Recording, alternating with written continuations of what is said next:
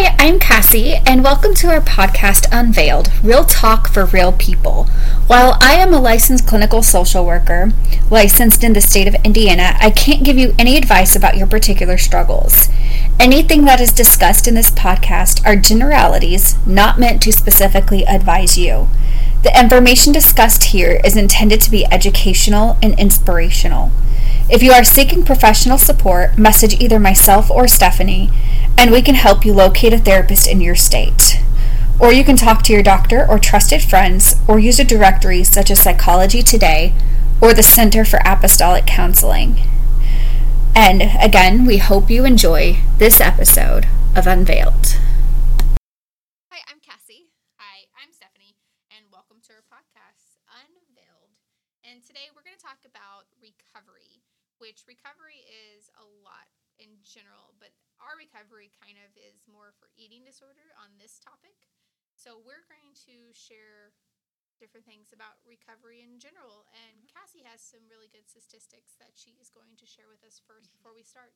Cassie, you want to share that? Yes. So to start off, I'm just going to give you some general ED statistics. They have nothing to do with recovery, but I think it goes to show how prevalent eating disorders are in today's society. So eating disorders, according to the National Association of Anorexia Nervosa and Associated Disorders, eating disorders affect 28.8 million Americans. So 28.8 million Americans will have an eating disorder at some point in their lifetime. And less than 6% of people with eating disorders are medically diagnosed as underweight. So that means, some of the population struggles with an eating disorder, but they don't look like they do. Other people struggle with an eating disorder, and they look like they do struggle. And eating disorders are among the deadliest mental illnesses, second only to opioid overdose.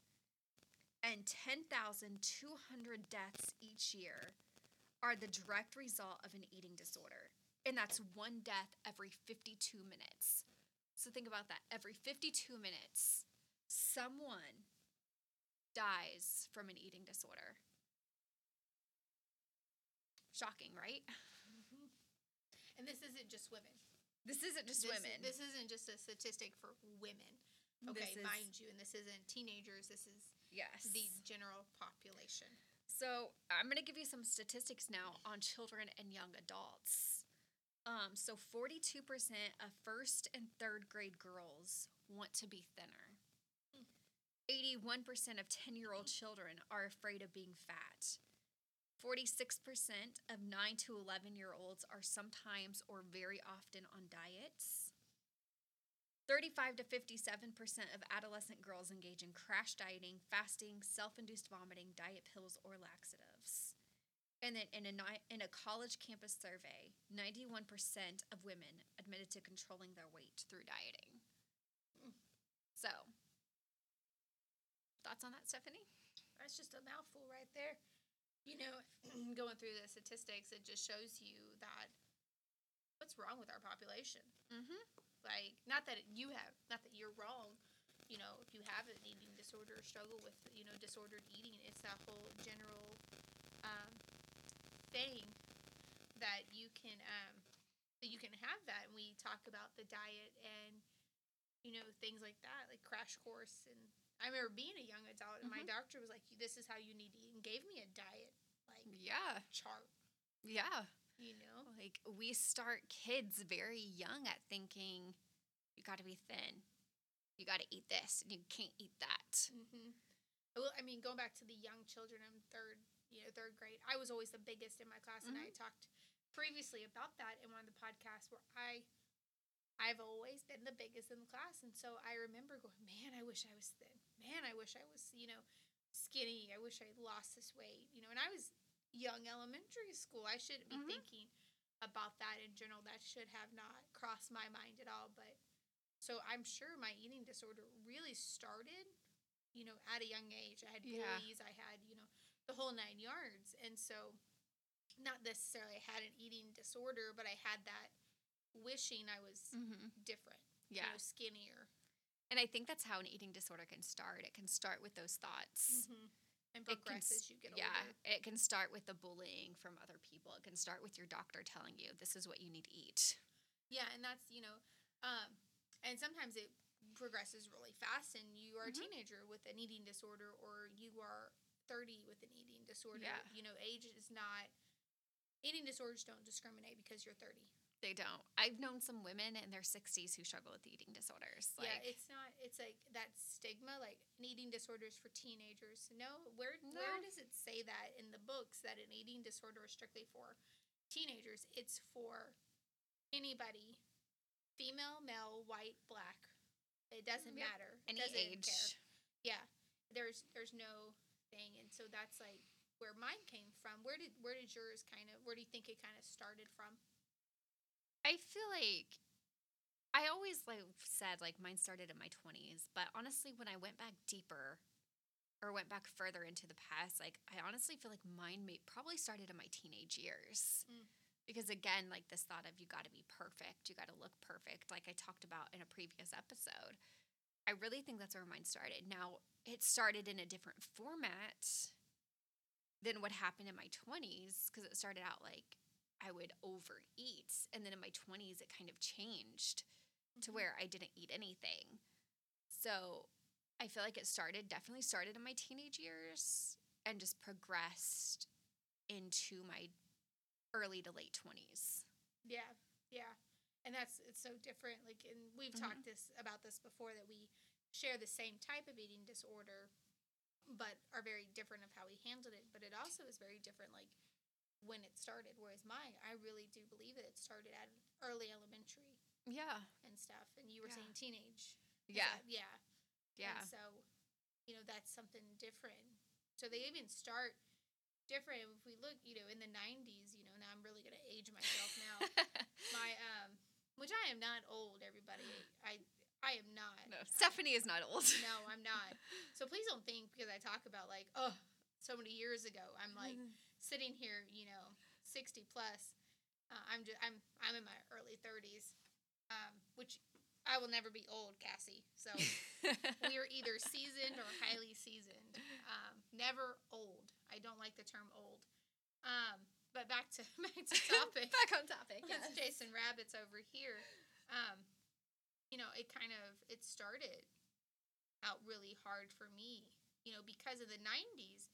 And this happens still today. So it's not just a 90s thing, okay, everybody? I was just a child in the 90s. It was the best time. It was the worst of times. I was born in the 90s, so it was awesome. Yeah. Were you a child, though, in the 90s? When were you born? I was born in 92. Oh, yeah, I guess you could so be I spent child, most of my childhood in the 90s. Because, I could say I was born in the 80s, but I was 89, so I wasn't. Yeah. I don't remember the 80s at all. I was born in 92, so I remember a lot from the 90s. That's what someone argued the other day. Well, I was born in 98. You didn't grow up in the 90s. You were a baby in the 90s. No, you did not grow up in the 90s. No. I definitely grew up in the 90s. Yeah. And so, the 90s is, I love the 90s. But back to topic, we had, and again, this happens today, I remember a TV show, so Full House.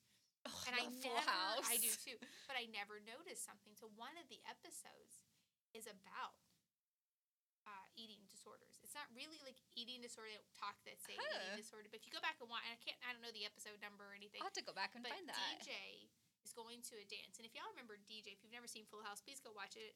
Breaks my 90s heart that you don't know Full House. So please go watch Full House. Anyways, but DJ is always been, she's not, she was kind of like my size. That really, I was way bigger than DJ.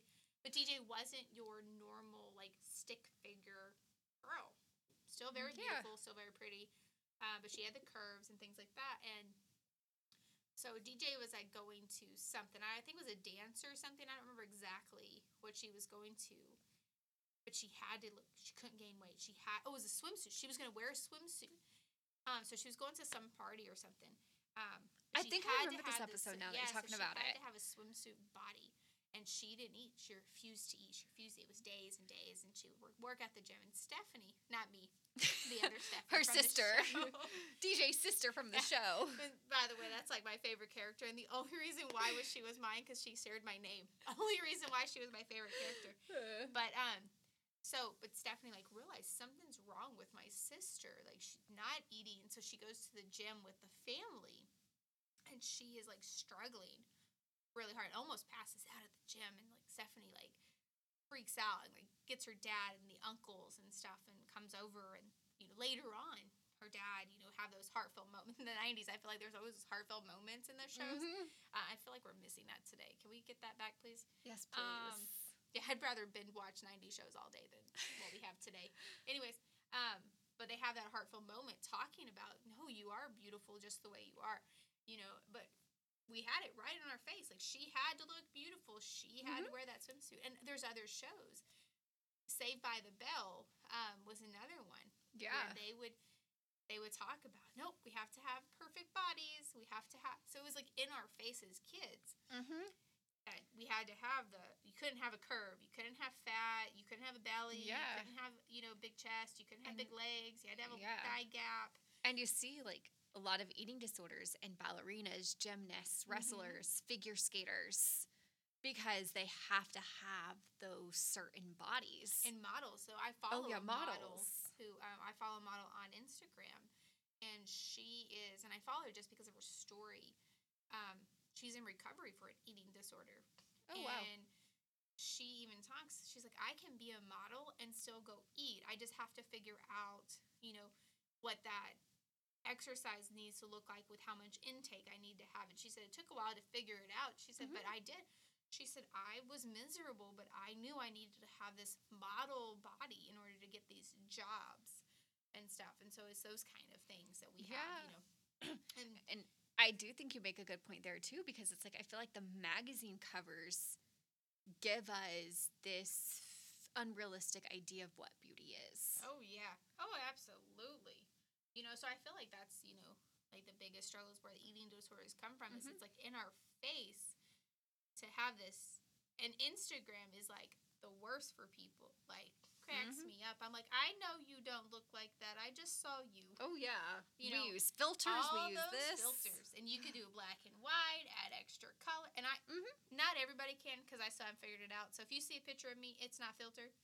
There's not a filter on that. Because I don't know how to use the filters. The only thing I know how to do on a picture is brighten the colors. Brighten the background. So if the background's dark, I know how to brighten that. I can crop you out. I can Photoshop that. I Photoshop things and crop things out, but that's about the extent. Yeah, so I know how to adjust the brightness. Because, sometimes you take a picture and you really like it, but the picture's really dark. I use Flash. It's like I just retake it. I don't know. I don't retake it. I just brighten the background. Again, two different people sitting in the room. Yes. But anyways, yeah, so like I feel like that's kind of that starting process of those recovery of like, not recovery, of like eating disorders in general. And then you get into an eating disorder and then you struggle. And your process for an eating disorder could take years, could be a few months, and you might be that lucky person who really has somebody who catches it. Yeah, and stops it before it goes any further. Yeah, then you could be in there for years down the road. And then you could have that person that sees it and catches it, but you refuse to listen to them. And that was me. That was me too. Yeah, so I think in the last episode, the episode before, in a previous one, we had talked about like exposure therapy. And that was my first like exposure to, you have an eating disorder. But I refused. I absolutely refused to be like, I have an eating disorder. I was like, no, I don't have that. You are a bull-faced liar. I don't think I told her that to her face. I wasn't that brave at the time. This is my therapist, by the way, like that, not just some random person. But like, I definitely wasn't brave enough to tell her that. But I left, and I remember going, she's a liar. Like, how dare she lie to me? I don't have an eating disorder. And in reality, I did, But I probably could have gotten help right then and there if I would have been able to say, you're right, I have an eating disorder. Yeah. And so my recovery definitely did not happen until, about a year later. Yeah. I think for me, like I feel like my eating disorder, I like I said, mentioned earlier, I feel like it started in high school, but it really didn't advance until like mid to late 20s. And I refused to listen to people. And it was obvious I had an eating disorder, like I had mentioned in a past episode. But I was still in so much denial because, no, I'm not. I don't have an eating disorder. Mm-hmm. I'm not thin. I still have weight to lose. Like, there's still fat on my arms I need to get rid of. There's still all of this. Yeah, yeah. And I just kept finding things on my body that, like, I wanted to slim down. When the reality was, everything I was trying to slim down was just muscle. Yeah. And you can't slim muscle down. You can lose muscle. Yeah, you can't slim it down. Trust me. Because I lost muscle Mm-hmm. with my eating disorder, and my arms became flabby. Yeah, and there's a lot that, we don't talk about with eating disorders. Mm-hmm. And so that we don't talk about because of the different I lost my train of thought. There it goes out the door. We don't talk about them because of like what we lose. The gross reality of it. Yes. Yes. Thank you. This is why Cassie and I work so well together. Yes. Yeah, we don't talk about the stuff that you actually lose with an Mm-hmm. eating disorder, which that's like a great episode. We should talk Yes. about that one day. The things you lose. Yeah, absolutely. Um. I like that Yeah. too. So like with that, like my arms became. I had no fat left to lose. Yeah. But I still kept finding things. So your body's going to eat other things because it's Yes. hungry, it's starving. So it's going to go to the muscles next. And Yeah. eventually it will go to your bones. So it took me a little bit to regain my muscle back. Yeah. Yeah. So now we've talked like how we got there and then we got into the eating disorder. Let's talk about the recovery process. Cassie, the recovery. You've been in recovery longer than I have. I have not even hit a year yet. You were 3 years in recovery. Let's go back to that first year. How did recovery look? What did it look like for you? That first year of recovery was COVID. So try that. Yay! That was not fun. I was home all the time. I also, in the middle of all of that, trying to recover from an eating disorder, in the middle of COVID, I moved out into my own apartment for the first time, out of my parents' house into my own place, which made it even more challenging because I went from being around like 5 to 6 people all day to just me. And I didn't even have my dog yet either. So when I say it was just me and my thoughts all day long because I was also working from home. So try that. That was not fun. But how did you get into recovery? I got into recovery, and I feel like I mentioned it on a previous episode. I think it was a moment I had between me, myself, God, and the bathroom mirror is how I started recovery. And I feel like, we talked about that in one of our earlier episodes. I don't want to go into detail about it again because I get emotional every time I talk about it. But I think it was that moment that really led me to start recovery. Even though recovery was really, that first year was really hard, I had to force myself to eat, 3 meals a day. I'm not a breakfast person. I'm still not a breakfast person. But that first year of recovery, I really did feel like it was important. Even if I did not feel like eating breakfast, making myself eat. Because, some people, and I'm one of those people, I wake up in the morning and I'm just really nauseous. And the thought of eating food makes me feel even more nauseous. So I have to give myself like a few hours to actually be up and moving around before I can actually eat anything. And that's how some people are. And I think that's okay. That first year, I really did try to eat breakfast every morning, even if it was something as simple as a protein shake and a piece of toast. Like that was a lot for the first maybe 3 or 4 months. That's what my breakfast was every morning, a protein shake and a piece of toast. Because that's all I could stand the thought of stomaching for breakfast. And then lunch was whatever I felt like eating. So I started recovery in January of 2020. So, COVID it was starting to get out there, but really hadn't hit the U.S. yet, I don't think. So, sometimes I would go out to eat with my coworkers for lunch. Sometimes I would take my own lunch. It honestly just depended. And then I would try every afternoon, I would try to eat a snack. Like in the middle of the afternoon, I would try to eat a granola bar or fruit, just something light and simple. And then I would eat dinner. But those first few meals, like those first few weeks where I ate like 3 meals a day and tried to snack, those were really hard. What kind of coping mechanisms did you do to help you get through that? I exercised. I added more exercise to it. Didn't work. Healthy coping skills. Yes. I used unhealthy coping skills. What was something that like was healthy that? Honestly, I think reaching out to my pastor's wife at my church was the healthy thing that I did do. Like, hey, I'm really struggling today. This has been challenging. And then I tried to not let myself think about it. Mm-hmm. I tried not to let myself think about how many calories were going into my body. I tried to like, I don't know. I did a lot of things. Some things were healthy, some things weren't. Like, exercising even more. What was year 2? So tell us the date first. Like, what's the date for your recovery?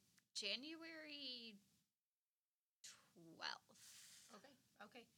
January 11th or 12th. I can't remember. It's not that area, but 2020. Yes, of 2020. So I have to go talk back about into your my second calendar. year. Like, what did that exactly? How were you feeling? Were you more stable in recovery, or were you feeling like you were heading the wrong direction? So, all of 2020, I fought really hard to regain weight. Get back to what my doctor said was a healthy weight. And it took me like 7 months to get there. 7 months. And I remember the day I reached my healthy weight. I cried. I got on the scale like 4 times to make sure that it doesn't really say I'm back here. And then I cried. Because it was hard. Like, I think part of me was relieved, like, that the fight was over. I mean, that the fight to get healthy again was over. But I also think part of me was, like, terrified, too. Because I'm like, okay, but what if I don't stop gaining now? Oh, yeah, that's the worst. That was my other fear with it, too. Yeah, that's definitely the worst. So, towards the end of, like, that first year of recovery, so that was 2020. So probably, I think it was maybe around October. It was around the end of September, beginning of October of that year. No, it was the end of October, beginning of November.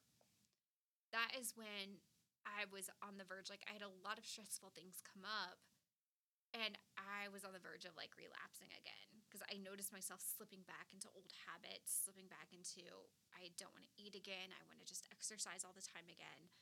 I want to do this. I want to do that. And that's when I decided, okay, you need professional help. You need more help than just what your pastor's wife can do.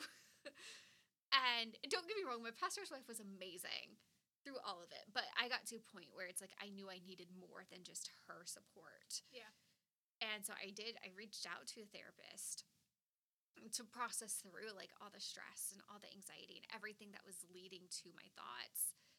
And so the second year, so I hit 1 year of recovery in January 2021. And in some ways that year was easier, but in some ways that was more challenging, if that makes sense. Because I was at a point in my life during that second year where I'm like, I felt stuck. Like, I felt like there was I felt stuck in my career. I felt stuck at church. I felt stuck, in so many different areas of my life. Like, and I felt like I wasn't growing anymore. And that's when I knew, like, I had to make a lot of big decisions. Like, I can either stay here and still feel stuck. And when I say I felt stuck in my career, like, I felt like I wasn't being challenged in my career. Yeah. I felt like I wasn't being pushed to do new things. And I got really stressed because the place I worked for at the time, I felt like we were kind of treated like machines at a factory. Like, we had to see clients from, at the time we arrived at 8 in the morning, until the time we left. So it's like I felt like I had no space in my day to catch up on stuff. Like, I mean, I had an hour for lunch, but a lot of times my lunch break was spent doing paperwork, catching up on things that I'd gotten behind on because my schedule was so full with clients. Like, and my schedule with my clients was booked out like 3 or 4 months. And that's not healthy. Like, there were some clients that I probably needed to see like once a week. And because of how far our schedules were booked out, I was only seeing them like once every month or 2. Yeah. And that's not healthy for clients either. So I knew I needed out. I knew I needed like a more supportive, more healthy work environment. I knew I needed to be challenged more. And whatever, I also say I felt stuck at church. Like, there was no one at church I could really relate to. Like, I had friends at church, but no one like I could call up and be like, hey, let's hang out today. Because all the girls or women at my church that were my age were married and had kids versus I was single. I had no kids, so I could go do whatever I wanted when I wanted to do it. Yeah. And didn't have to be like, check with my husband first and be like, hey, take the kids today. I'm going to spend the day with my friends. Yeah. Between like a married and a single. Yeah. Very different. So that's when I really started praying, and I had been given like a job opportunity in Indy, and I turned it down so many times. But then I met Stephanie. and her life ended. No, just kidding. Just kidding. So then Stephanie and I met, and I feel like we became like really close friends. And that's when I was like, I think I can move to Indy. I think I can accept this job. And I think I can move to Indy because at least I know someone there now. And not to say I wouldn't have made that decision at some point, whether I would have met Stephanie or not, because I probably still would have made that choice. But I think Stephanie, without knowing it, kind of helped me to make that decision. God puts people in the right place. Yes. Like, God placed them in your... can't talk to this. Nope. It happens every episode. It does. My goodness gracious. No, God places the right people in your path. Yeah. The right time. Yes. So, and now you're in year 3. So that's pretty I just started exciting. year 3. Yeah, because it's February 2023, so we haven't gone too far. Can you believe it's February of 2023? That's so weird. Gracious. I can't believe. There's been a few times where I still caught myself writing 2022. No, can we go back to like 1993? Like, Please? Let's go back. I was a year old in 93, so. Oh, man, I was like 3. It's great. Worst thing I ever had to do was pick what color I wanted to color today with. It's great. I probably did other things, just don't remember. Oh, yeah, I was a daredevil even at a young age, so. Wow, so 3 years, though. And don't worry, guys, I'm still here, too. I know I'm quiet on this episode. Like, that's a first. Yeah. Don't worry. Well, Cassie's been in recovery 3 years, and I've just been recently, and so I'm not even a year. September will be a year for me for recovery, that I can actually say that I'm in recovery, and so. So I definitely think, though, like, making the choice to move to Indy really helped me, like, and I feel like when I say this, a lot of people think I made the choice to move to Indy to avoid dealing with things. And that might be part of what I did. But the reality was, like, since I have moved to Indianapolis and changed, like, in, working where I work now, I feel like I have grown more professionally. I feel like I've been able to heal more from the past, being away from everything that triggered my eating disorder. Because, like, sometimes to heal, you have to get out of that environment. Yeah. Oh, I agree. Yeah, 100%. Yeah. That's really good. Mm-hmm. And I also feel like I've definitely, like, since I've moved here, like, I've made friendships that I never would have made had I not moved. Yeah. I've made connections that I never would have made. I've been challenged. I've been pushed way out of my comfort zone so many times in this last year, which has been a really good thing, even though in the moment I hated it. Absolutely. And I also feel like I've grown even, like, spiritually and grown in my relationship with God in ways I never would have done had I stayed where I was. Yeah. So I'm excited to see what this next year is going to bring. Yeah. I think it'd be really good, and I think, like, for recovery itself, that's a pretty big deal to be in 3 years of recovery for an eating disorder, and in general. So, you know, now you have kind of the swing of your eating disorder, I guess. Yeah. I guess we could call it like that kind of thing. It's but like, you have your foot on the ground now. Yeah. You know, And not saying you won't struggle because, it's something. I'm not, and, I still have days where I've struggled. I mean, I've struggled this week. Yeah, I think things will trigger Yeah. things, but it's that whole point of, okay, I recognize now. Yeah. What do I do? What is my coping skills? What is A, B, C, and D that I need to do in order not to go down that rabbit hole? You start to recognize what your triggers are. Yeah. And then okay, I'm gonna stop it here. Yeah. And I think that's the point where you need to know what those are. Mm-hmm. And that's something I'm learning. Yeah. Being fresh in recovery, I'm at the stage you said earlier, like the thought of, oh my goodness, I'm going to gain this weight back. Yeah. Absolutely terrifies me to death. Like, and I know you're going to gain some weight back. Yeah. Because of my body structure and because of like my curves, I'm a different size than what my normal weight would be than what Cassie's normal weight is, because we're built two different ways. Yeah. Nothing wrong with that. Just, our weight's going to be a little different. For sure. And stuff. And so it is healthy to gain that weight back. It is. And your body knows what it's supposed to do. Yeah. So trust, I always say trust your body. Yeah. And trust what your instincts are telling you, because your body knows. Your body knows when it's hungry, when it's thirsty. It knows those functions. And it's like, don't push them down. Don't society them. Yeah. Don't starve yourself because you ate, 2,000 calories yesterday. Well, now I have to restrict today because, I ate that. And when you're in recovery and you're trying to regain weight, you're supposed to eat more than, 2,000 is the set standard for calories. But when you're in recovery, you're supposed to eat more than 2,000 calories a day. Yeah, and let's go back to that 2,000. That's 2,000 when, like, normal, not 1,200. Yes. Okay. A lot of people see that 1,200, and that's what we're supposed to eat. 1,200 is actually the equivalent for a toddler, a 2-year-old. Mm-hmm. That's how much calories they're supposed to eat.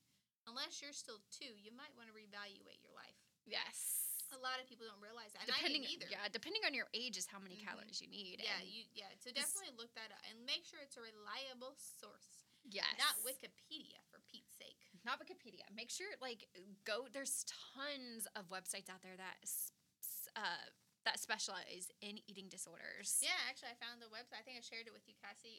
A website that my therapist is an actual specialized eating disorder therapist. That's pretty much all she works with.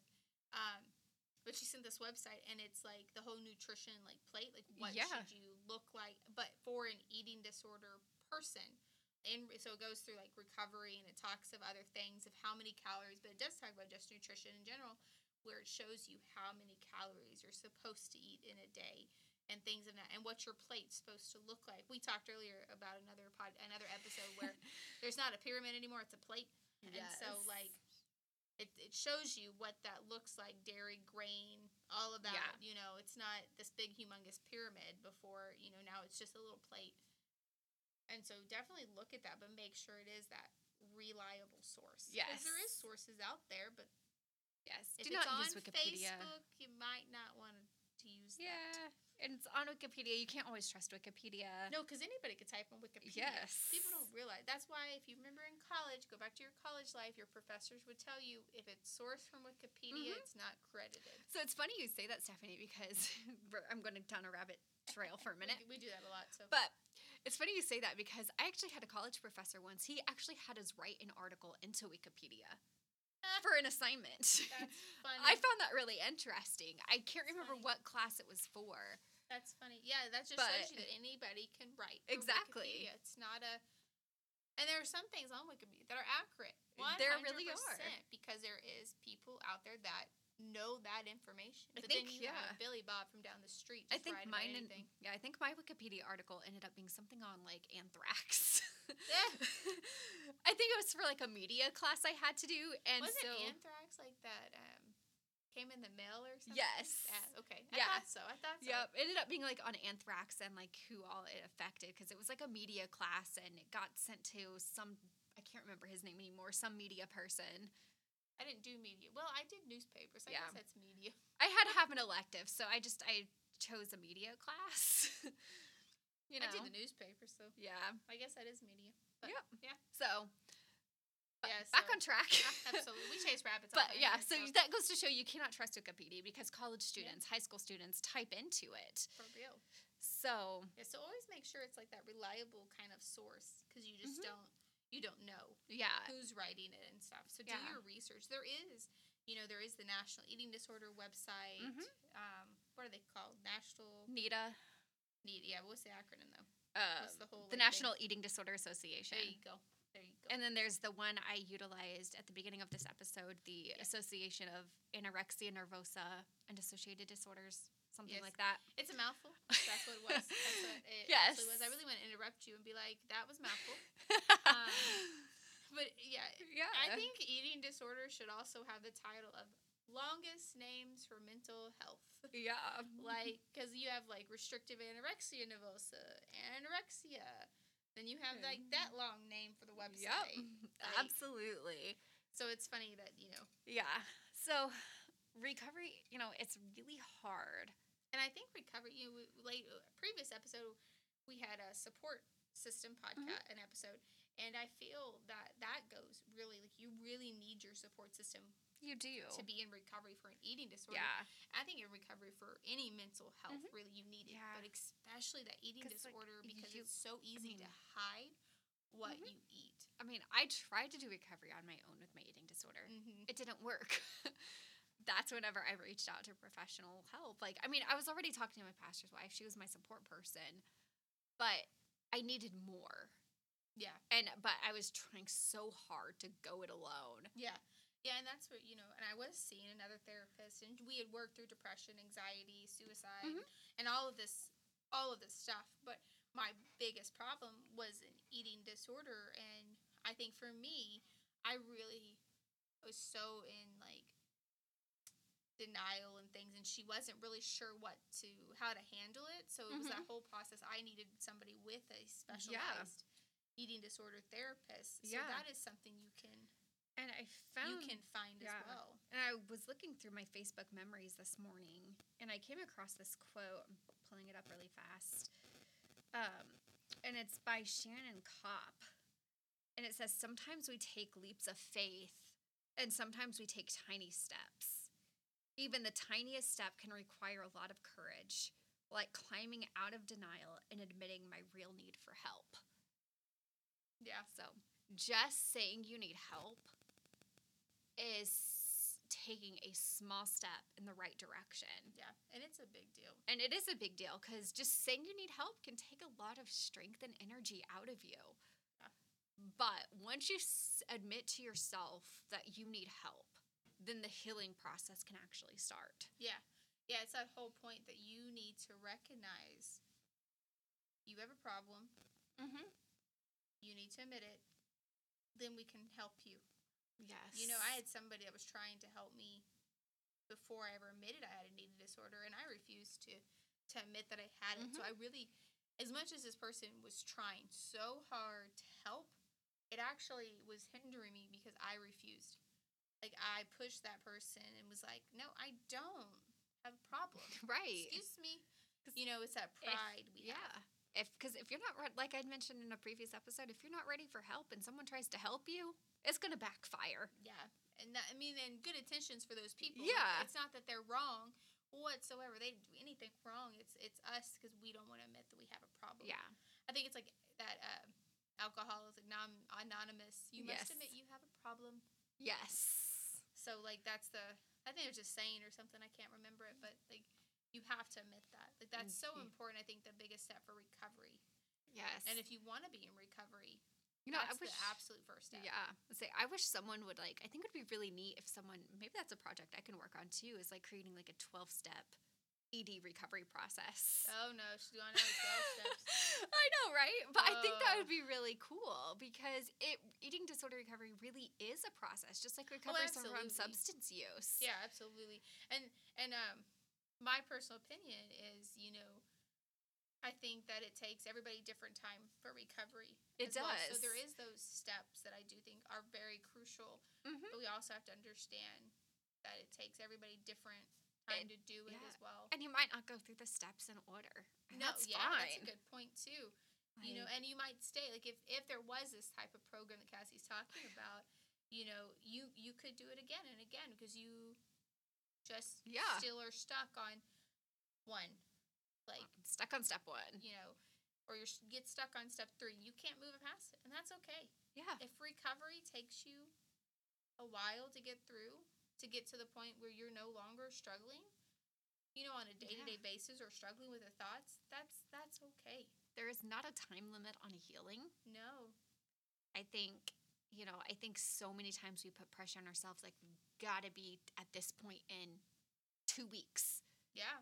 And then we get mad at ourselves if we don't reach that goal. Yeah. We have to remember that, God made us human, and he made us who we are, and we're beautiful that way. But just because we have problems doesn't mean we can't admit it. Yeah. And I think that's where God comes in too, where he can't help us if we can't tell him what the problem is. He already knows the problem. Exactly. Like, he knows what you're doing. But he's not going to come in and change things unless we're ready I for like him to call it, like, he's a gentleman. Mm-hmm. He's not going to just, like, slam and bust the door open. He's going to knock until you decide to answer that door. He'll just keep knocking. And so it's that point and stuff like that. And so I think that's where, recovery is such a big deal at the beginning. Like, that beginning stage, I feel, is the absolute hardest, for me at least. That's what I think. And I think the middle is kind of hard as well. Yeah. Because it's like in the middle, like, I feel like, for me, whenever I got to the middle, I was like, okay, I'm healthy again. But I was still fighting the thoughts. So it's like, you can be healthy, but still fight your thoughts. Yeah. Yeah. And that self-talk and that negative talk. And we're going to talk about that later. Yeah. That negative self-talk. It's a big deal. Like, the enemy loves it. Like, he absolutely loves it. And God is like, if I wouldn't say it about you, why are you saying it? Like, what right do you have to say it? Sort of thing. I mean, just the other day, I encouraged someone to, like, pick up their Bible and find verses of, like, who does God say you are? Yeah, that's good, because there's a lot in there. I don't know the number, but there's a lot. Yeah, there's a lot. God says we're fearfully and wonderfully made. He says we're beautiful. We're created in his image.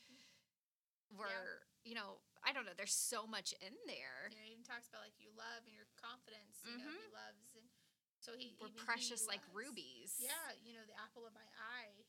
Yeah, and that whole, like, and we have to remember, God never made anything ugly, wrong, because it's God. Like, he's perfect. Like, he doesn't make a mistake. God knew exactly what he wanted each and every one of us to look. Yeah, he knew what we looked like before our mothers even conceived us. Absolutely. And I think we have to, that's been my biggest thing, like, in recovery, is I have to constantly remind myself, God made me, I'm the way God wanted me. I constantly have to say that. Like, I have a bathroom mirror. I have a big bathroom mirror on my door, and it's got, like, all these sayings all over it. Ooh. And so those are, a lot of that's on there, is that kind of stuff. And because I have to look at it every day. It's there. And so that has helped me with my recovery. Absolutely. So, get sticky notes and write, who does God say you are, and post it on your mirror. Or post it in a place where you will have no choice but to look at it every day. Yeah. I even, in my office at work, there's like a filing cabinet that I have right in front of my desk. And on the side of it, I have a lot of that stuff on there. Scriptures, not only for eating disorder, but depression, anxiety. Yeah. Who does God say you are? Those kind of things, so that I'm, like, looking at it every day. It's right there. And, recovery, there are going to be points in recovery where you want to give up. Yeah. Where you're ready to throw in the towel and be like, I quit. I'm done. I tried this. It's too hard. Yeah. But don't.